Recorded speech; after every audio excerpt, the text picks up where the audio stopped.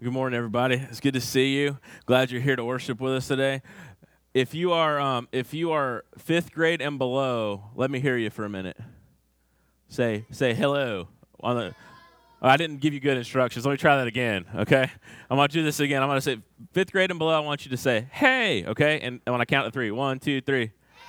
Oh, some of you did. That's cool. All right, so everybody's good. I want to talk to you today. Jesus was sitting in Matthew chapter 5. Jesus sat down on the side of a mountain, and he was speaking to a huge crowd, and he delivered what's called the Sermon on the Mount.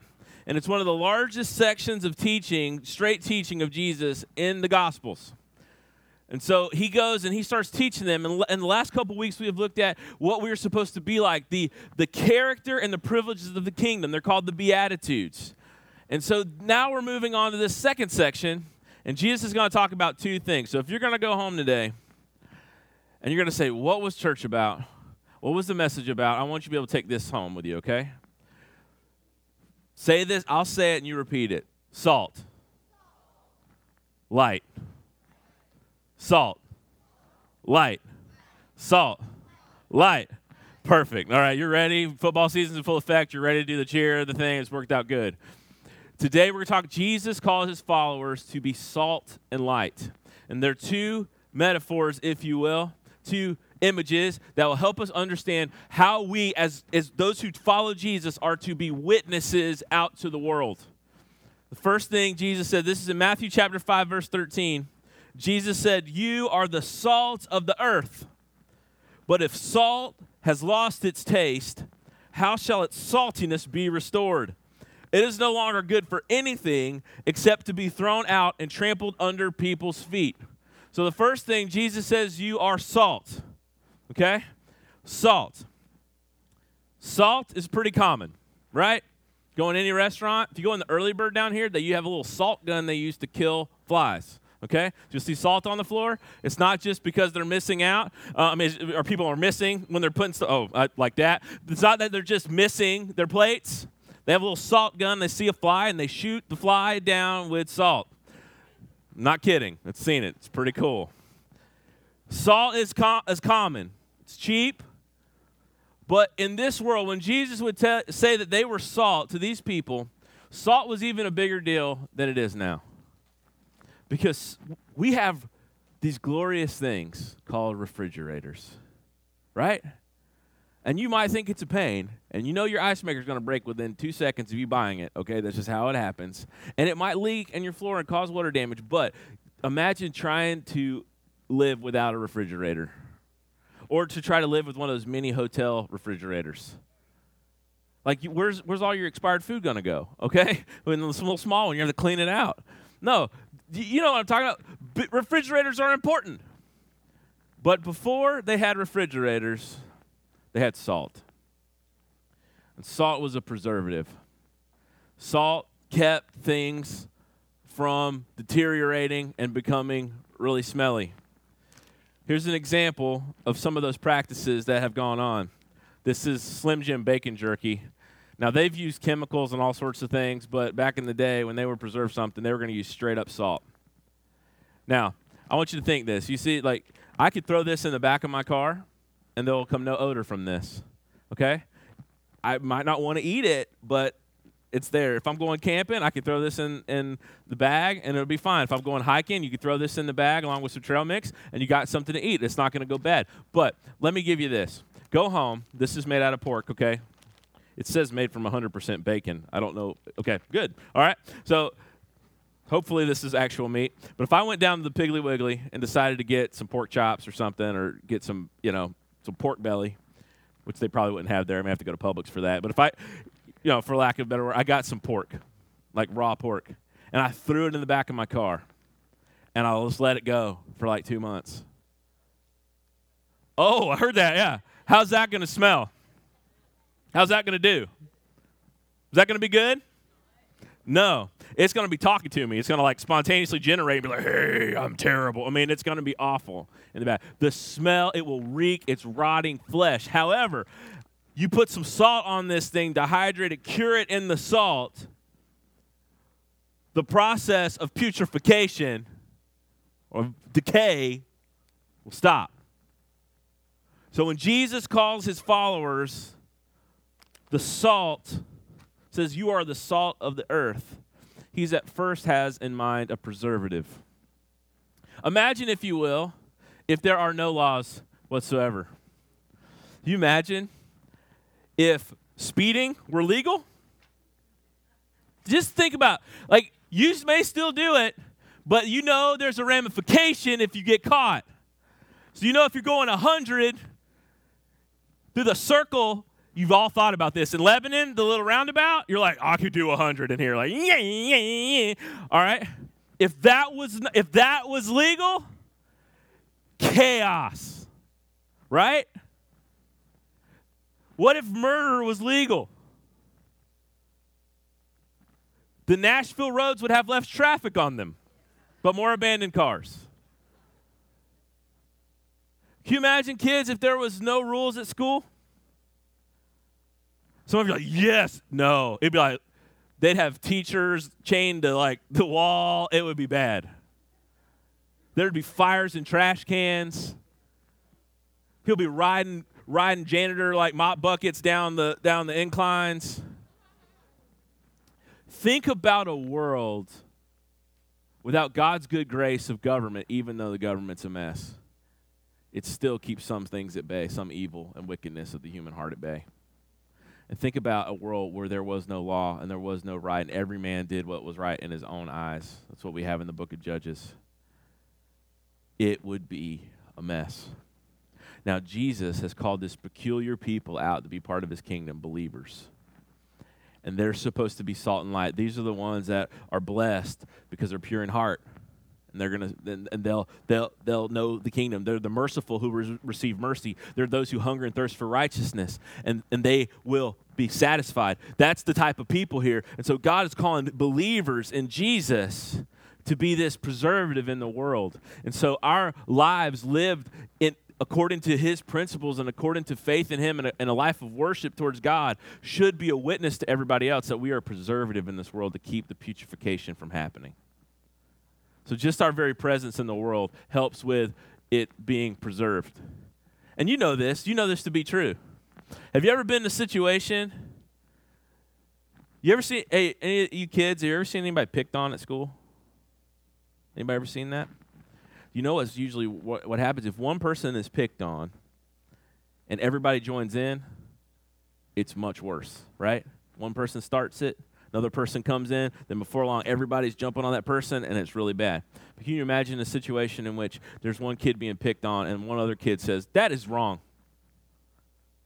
That is totally not in keeping with the fact that they're made in God's image. And they may not say it like that. They may say, God made him just like he made you, and you shouldn't say that. Can you imagine how quickly that'll stop and the shame will enter in? So many different things in which the Christian life, which following Jesus is a preservative in this world. Combating a harsh word with mercy. Combating a me attitude with the selfless attitude of Jesus that would wash someone else's feet. It's a preservative in this world that keeps it from being as putrid as it could be. It's one of those things, count your blessings. If you think this is bad, it could be worse. If you think what you've seen on television is bad or what you've seen in Washington is bad, it could be worse. If there was not a testimony of right and good and truth from Christ and his people. And sometimes Christ and his people miss the mark and add to the putrefaction, but that is not how it should be. We are to be salt. Everybody say salt. You are. Jesus said to his followers, you are the salt. You're the preservative of the world. Then he also would say, salt does two things, okay? It preserves. We got the bacon. But salt also flavors. I have two forms of cracker here. I need a volunteer. Do I have a young volunteer here? JT, why don't you come on up? Would you like to volunteer? Come on. All right, and let's see. Get you, Spencer. Come up here. All right, I'm going to give you all 2 crackers. Come here. Come on up. You just come on, stand up here, guys. Let's give our come on up, Violet. All right, let's give these guys a round of applause, my guinea pigs. All right, I want you each one, go back that way, Spencer, face the crowd there. All right, take one of those and hold that in one of your hands. Take one of those. Take one of those. All right, now I want you to take one of these. Hold it in a different hand. There you go. Hold it in a different hand. Hold it in a different hand. All right, remember which hand is which, okay? Now, I want you to take a bite of the first cracker I gave you. Wow, a lot of cracker on the ground. That's good. Playing this out really well. All right, now, how's that doing for you? All right? Okay, all right, now take another bite. Take a bite of the other one. The other cracker. The one you hadn't bitten off. Yeah, go ahead.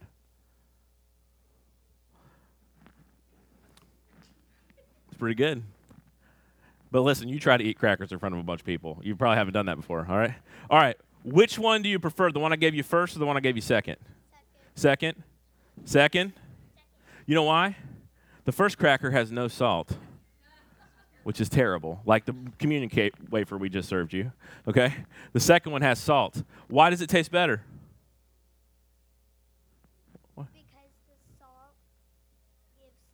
Absolutely. Thank you, Violet. I don't know if you heard that. She said the salt gives taste. Thank you very much. You may sit down. You can finish those crackers if you want to. Do not choke, please. All right. The difference between the two things is taste. Try to eat stuff without salt. Get something low sodium. American diets are chock full of sodium. Try to get something low sodium. Do you know what you're immediately going to do? My mother-in-law has had high blood pressure, and so she got salt-free ketchup. It was terrible. I ruined a hamburger. I was like, because you could, like, I said, burn this outside, okay? It was that bad. It was like, oh, it's like worse than tomato. I mean, like, tomatoes are fine if you get a tomato, but this is like flavorless tomato goo. Why does that exist? Salt gives flavor. So when Jesus is talking, he says to his believers, you are the salt. They would have picked this up because there's two things that salt is good for: preservatives and flavor. We are to be a flavor of heaven on earth, a flavor of God's rule and reign here, which is shown by our attitudes and our actions and our character, which relate to who God is. That we show mercy, that we have we're pure in heart, that we recognize our own spiritual poverty, we're humble and meek. Those are the type of things that we should be about, and it adds flavor to the world. How many of you just say, I love that arrogant guy at the gym or at work? I just love that arrogant girl. I love how vain and stuck up she is. If there could just be more arrogant jerks in the world, it would be great. I love it when you got a player on TV, when they're interviewed, and I love it when they say, my teammates are terrible. They're dragging us down, but I single-handedly won us the game. Do we applaud that even in our culture that's so jacked up? Of course we don't. What do we applaud? Team players. Those who are full of meekness, humility, servant attitude. We don't want that in our lives, but we love when other people do it.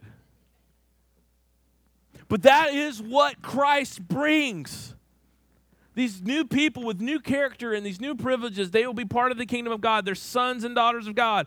That's who people are. That's who Jesus is talking about. Those in the kingdom, those who have been saved, those who are Christians. And they're to be a witness to the world in two ways. They're supposed to preserve it with their goodness and their new character in Christ, and they're supposed to give flavor to it. The flavor of humility, the flavor of goodness in darkness. In fact, he changes the metaphor. We said the first one was salt. Everybody say salt. Second one was light. Everybody say light. So Jesus calls us to be light. Now first, before we go on, he says something about the salt.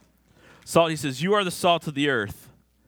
But if salt lost its taste, how shall its saltiness be restored? It is no longer good for anything except to be thrown out and trampled under people's feet. So he gives the metaphor, talks about preservation and flavor, and then he says if salt is not salty, then it's good for nothing. You can't even throw it out and use it. Okay? The dump doesn't even have any use for salt. Now, If you know anything about sodium chloride, okay, I think that's right. I said that right. All right, good. That gives some nods. If you know anything about that, it does not lose its saltiness. Do you know when salt, especially in this era, would become ineffective? Is when it was intermingled, or it had other elements or properties, other chemicals in it, not naturally occurring ones, but it would be fake. It would have some properties of salt, and then it would have another mineral in it. And therefore, it would be salty for a minute, but ultimately those other minerals would cancel it out, and it would be fake and faulty. And so his idea here, he's telling them, is that you are the salt of the earth. And if you are not salty, if you are not a preservative in your world, and you're not adding the flavor and aroma of Christ in your world, then you've missed your purpose. And if that's not you, you're probably not in the faith at all, and you're probably not genuine. See, there's a lot of people that try to play church but don't have a genuine knowledge of God. And oftentimes, those are the ones that hurt people the most, who have the form of godliness but don't have its power. And Jesus says to look at our lives, it says true followers are salt. They're preservatives in their world, and they add flavor to their world. And if there is corruption in there, and that's processes, there is no saltiness in their life, no preservative, no flavor, then they're purposeless. They are not accomplishing what God has for them, and their faith is fake. Their faith is fake. Then he would say, we said salt, now he says light. Everybody say light one more time. Light. Jesus said, you are the light of the world. A city set on a hill cannot be hidden.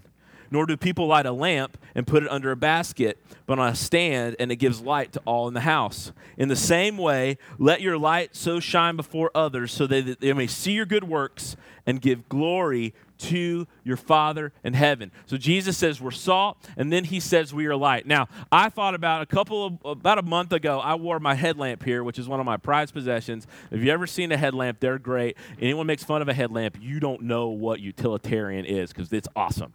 You can read a book with it. You can go under the house with it. You can do whatever you want with a headlamp. No hands required, because it's bolted to your forehead. Plus, you look awesome. I don't know if you heard that. Judson said, "You look like a miner." Okay, like one underground miner. I thought I need to demonstrate light to you guys, but no, I don't, because it's actually happening right now. Look around. There are no windows in this place. If we were to turn out these lights, the only natural light would be coming out from those entry doors right there. There wouldn't be much in here but darkness.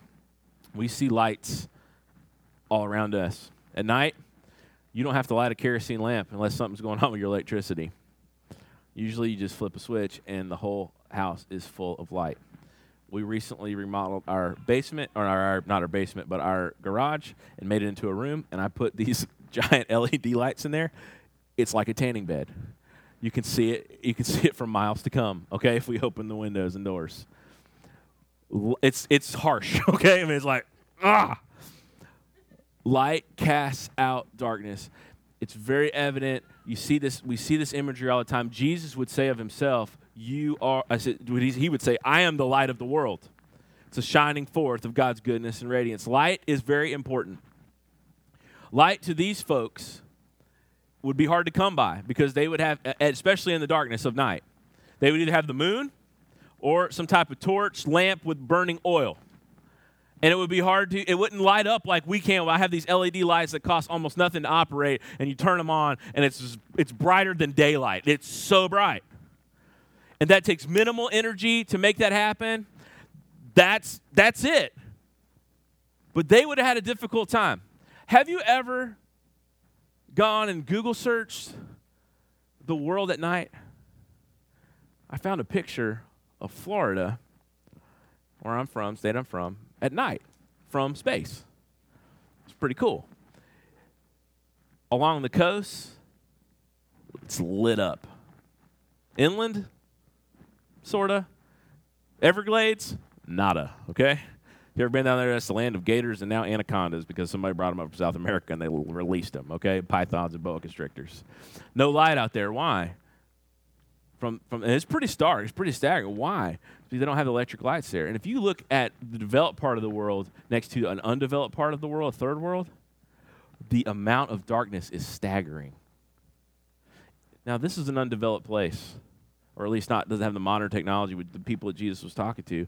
They would have, if it was dark, they'd either have to light a lamp, which gave off a little bit of light, or they would see a lot of them together accumulated in the city, and that would give light. And so Jesus calls his followers light, those who cast out darkness, those who shine forth God's glory and goodness to the world, like a light. You know, light beats darkness every time. Think about it.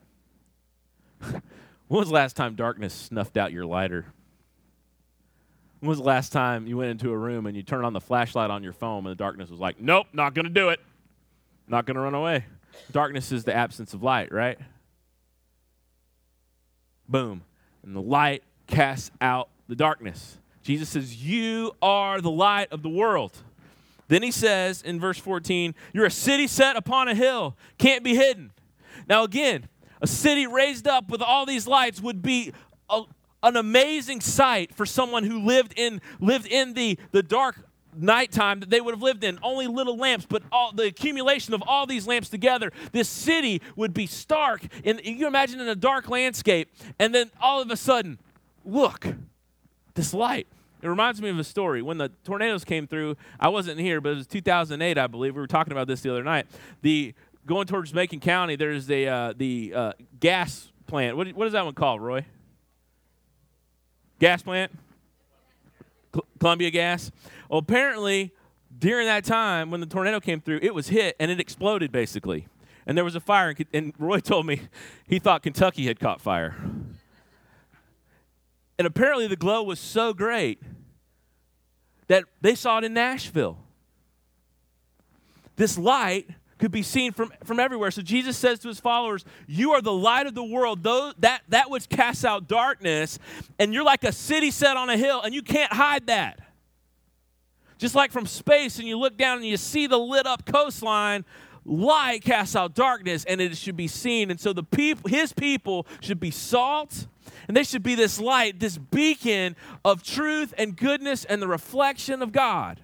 And then he goes on and he says, verse 15, listen, you can't hide a city on a hill. Verse 15 says, nor do people light a lamp and put it under a basket, but they put it on a stand, and it gives light to everybody in the house. So here's the deal. They got this lamp, okay? When you light it, if it's dark in the house, okay, let's say your power goes out. Anybody ever had the power go out?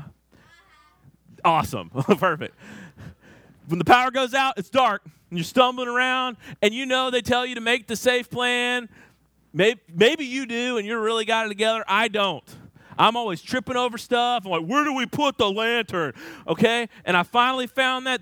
I heard some laughs and some looking at each other. I told you, we need an emergency plan. You got that thing, and you turn it on. You don't turn on the flashlight to put it under a pillow. You don't turn on that light and put a basket over it. What do? Especially if there's a whole bunch of you. You put that high up so the light would spread everywhere. And so here is what Jesus is getting at. Jesus makes us the light of the world, not to be hidden, but to shine bright. His people are to be a preservative in the world against the putrefaction of sin. We're supposed to be a flavor of God to those around us, showing goodness and mercy and God's character. And we're to be a light, shining forth, not to be hidden. He did not save you for you to hide it. He saved you for you to shine like a light in the darkness. A city set on a hill can't be hidden. And you don't light a lamp to put it under a basket. You light a lamp so people can see. And Jesus goes on and he finally says, in the same way, let your light shine before others so they might see your good works and give glory to your Father in heaven. Now, some of you are thinking, I don't know if people want to see me shine. You don't know, I got some rough stuff happening in my life. Well, here's the thing. There's only been one perfect light. Right? Christ. Are you Jesus? If you think you are, we need to have a talk.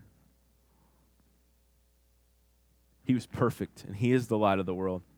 And our job is to reflect the light. Now, let me be very clear about this. The perfect light, what is the sun is supposed to reflect, or the moon is supposed to reflect the sun's light, correct? Is it as bright as the sun? Is it? No? Has anybody ever said, man, I got moon burn. I was out at the beach and I just got moon burn. No. You don't say that because it reflects. But is it still light? Absolutely. The call is not to perfection, but it is to trying. It is to running towards him in faith, to running towards being a light in the darkness. So kids, at your school, if you're following Jesus, you are supposed to be a light for Jesus in your school. Adults, you are supposed to be a light for Jesus in your home. You're supposed to be a light for Jesus in your job, a light for Jesus in your extended family's life, a light for Jesus everywhere. Now, you will not be perfect, but you're a reflection. And just because it's not as brilliant or as radiant as the source does not mean it's not light. And Christians have been a light in the darkness since Jesus called us out of darkness. For example, look at the history of most hospitals. Do you know who most hospitals were started by? Believers, Christians. That's not always the case, but most of them have been started, have some faith background. You know why? Because our faith leads us to be light in the world. You know, I'll tell you this. Most of our universities, most of them, not all of them, but many of them, especially some of the Ivy League ones, were started as ways to train ministers, and they were there for the glory of God. Harvard and Yale. They're not there now, but they were. Light, Christian bringing the light of knowledge. Paleontology, most of the people who came up with paleontology were believers. It's been taken in a wrong direction. Faithless direction now, but if you go back and you look, paleontologists and many scientists were believers, and they followed truth where truth took them, and they believed that all truth was God's truth. Now, since then, many have fallen, and many have shown themselves not to be truly salt and light and to be true believers, but I will tell you this, if you look at the history of Christianity, there have been its dark splotches, because we have not always been as radiant as the sun. We're just reflection. And there have been a lot of people who have done a lot of bad things in Jesus' name who did not show the fruits of the Spirit. I mean, go back and you can look at the Crusades and you can look at many things in which, quote unquote, Christendom has been wrong. But if you look at true faith in Jesus Christ and you look at what it does and you look at this glorious light on the world, you will see more goodness, more light than you'll see darkness. For every pastor you see fall in some type of sin on the news, there are hundreds who just keep giving their lives for people to know Jesus. For every Christian you see holding the picket sign, there are scores of them who are in the field helping the homeless find hope in Christ. Out there helping the addicted find hope in Christ and freedom from their addiction. To see people out there being missionaries in foreign lands. For everyone you see, it's a scandal and it is an embarrassment. There are more out there who are called according to his purposes and are doing great things and who are being a light. I want you to know this. It may seem dark in our land, but Christ still shines through his church. So, you know that song, This Little Light of Mine, I'm gonna let it shine. Oh man, this little light of mine, I'm gonna let it shine. This little light of mine, I'm gonna let it shine. Let it shine, let it shine, let it shine. You did better than I thought. Hear me, hear me.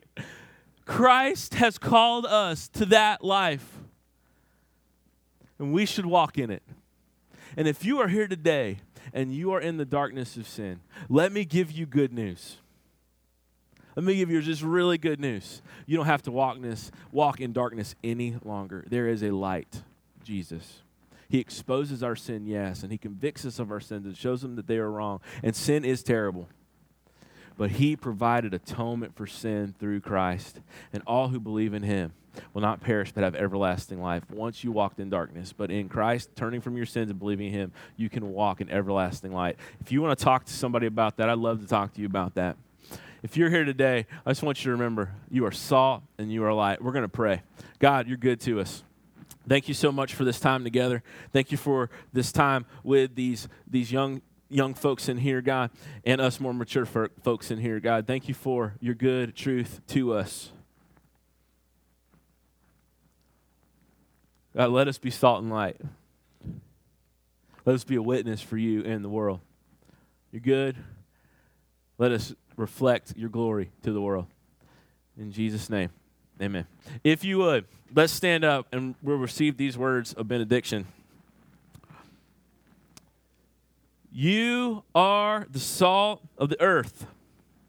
You are the light of the world. In the same way, let your light shine before others so that they will see your good works and will give glory to your Father who is in heaven. That's our task and our privilege.